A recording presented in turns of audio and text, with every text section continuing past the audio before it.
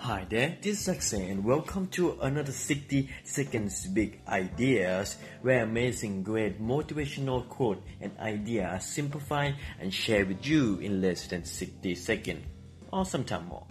So today's big idea is about in order to know who you are, you must first define and know what or who you are not.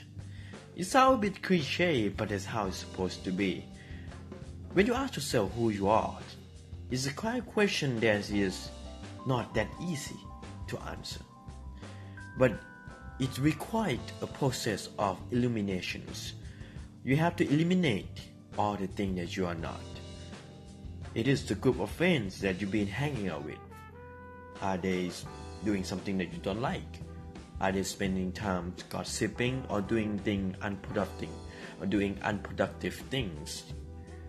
It is the bar that you always go to, the bar that you always goes and the next day you feel hangover and you told yourself you're never gonna do it again. Or is it the computer or the smartphone that you're holding that's keeping you to have an actual human interaction with people around you? Or is it the food that you eat that you love it so much, but after the moment that you put it in your stomach, after you eat it, you feel regret?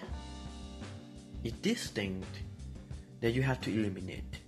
These people, those food, those things basically stop you from knowing exactly who you are. Because you give them so much energy. One, you just leave it.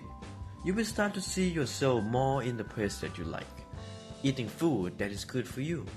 Hang out with people with like-minded and make yourself feel that this is like it's supposed to be.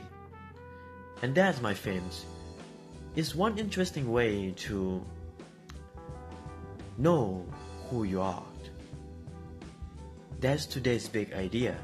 In order to know who you are, you must first know exactly who you are not. So ask yourself, what is it in your life that you're not happy about?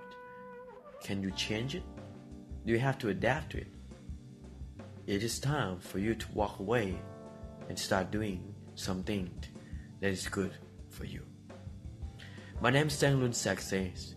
This is 60 seconds big ideas. Be kind, be happy, and my friends, be you.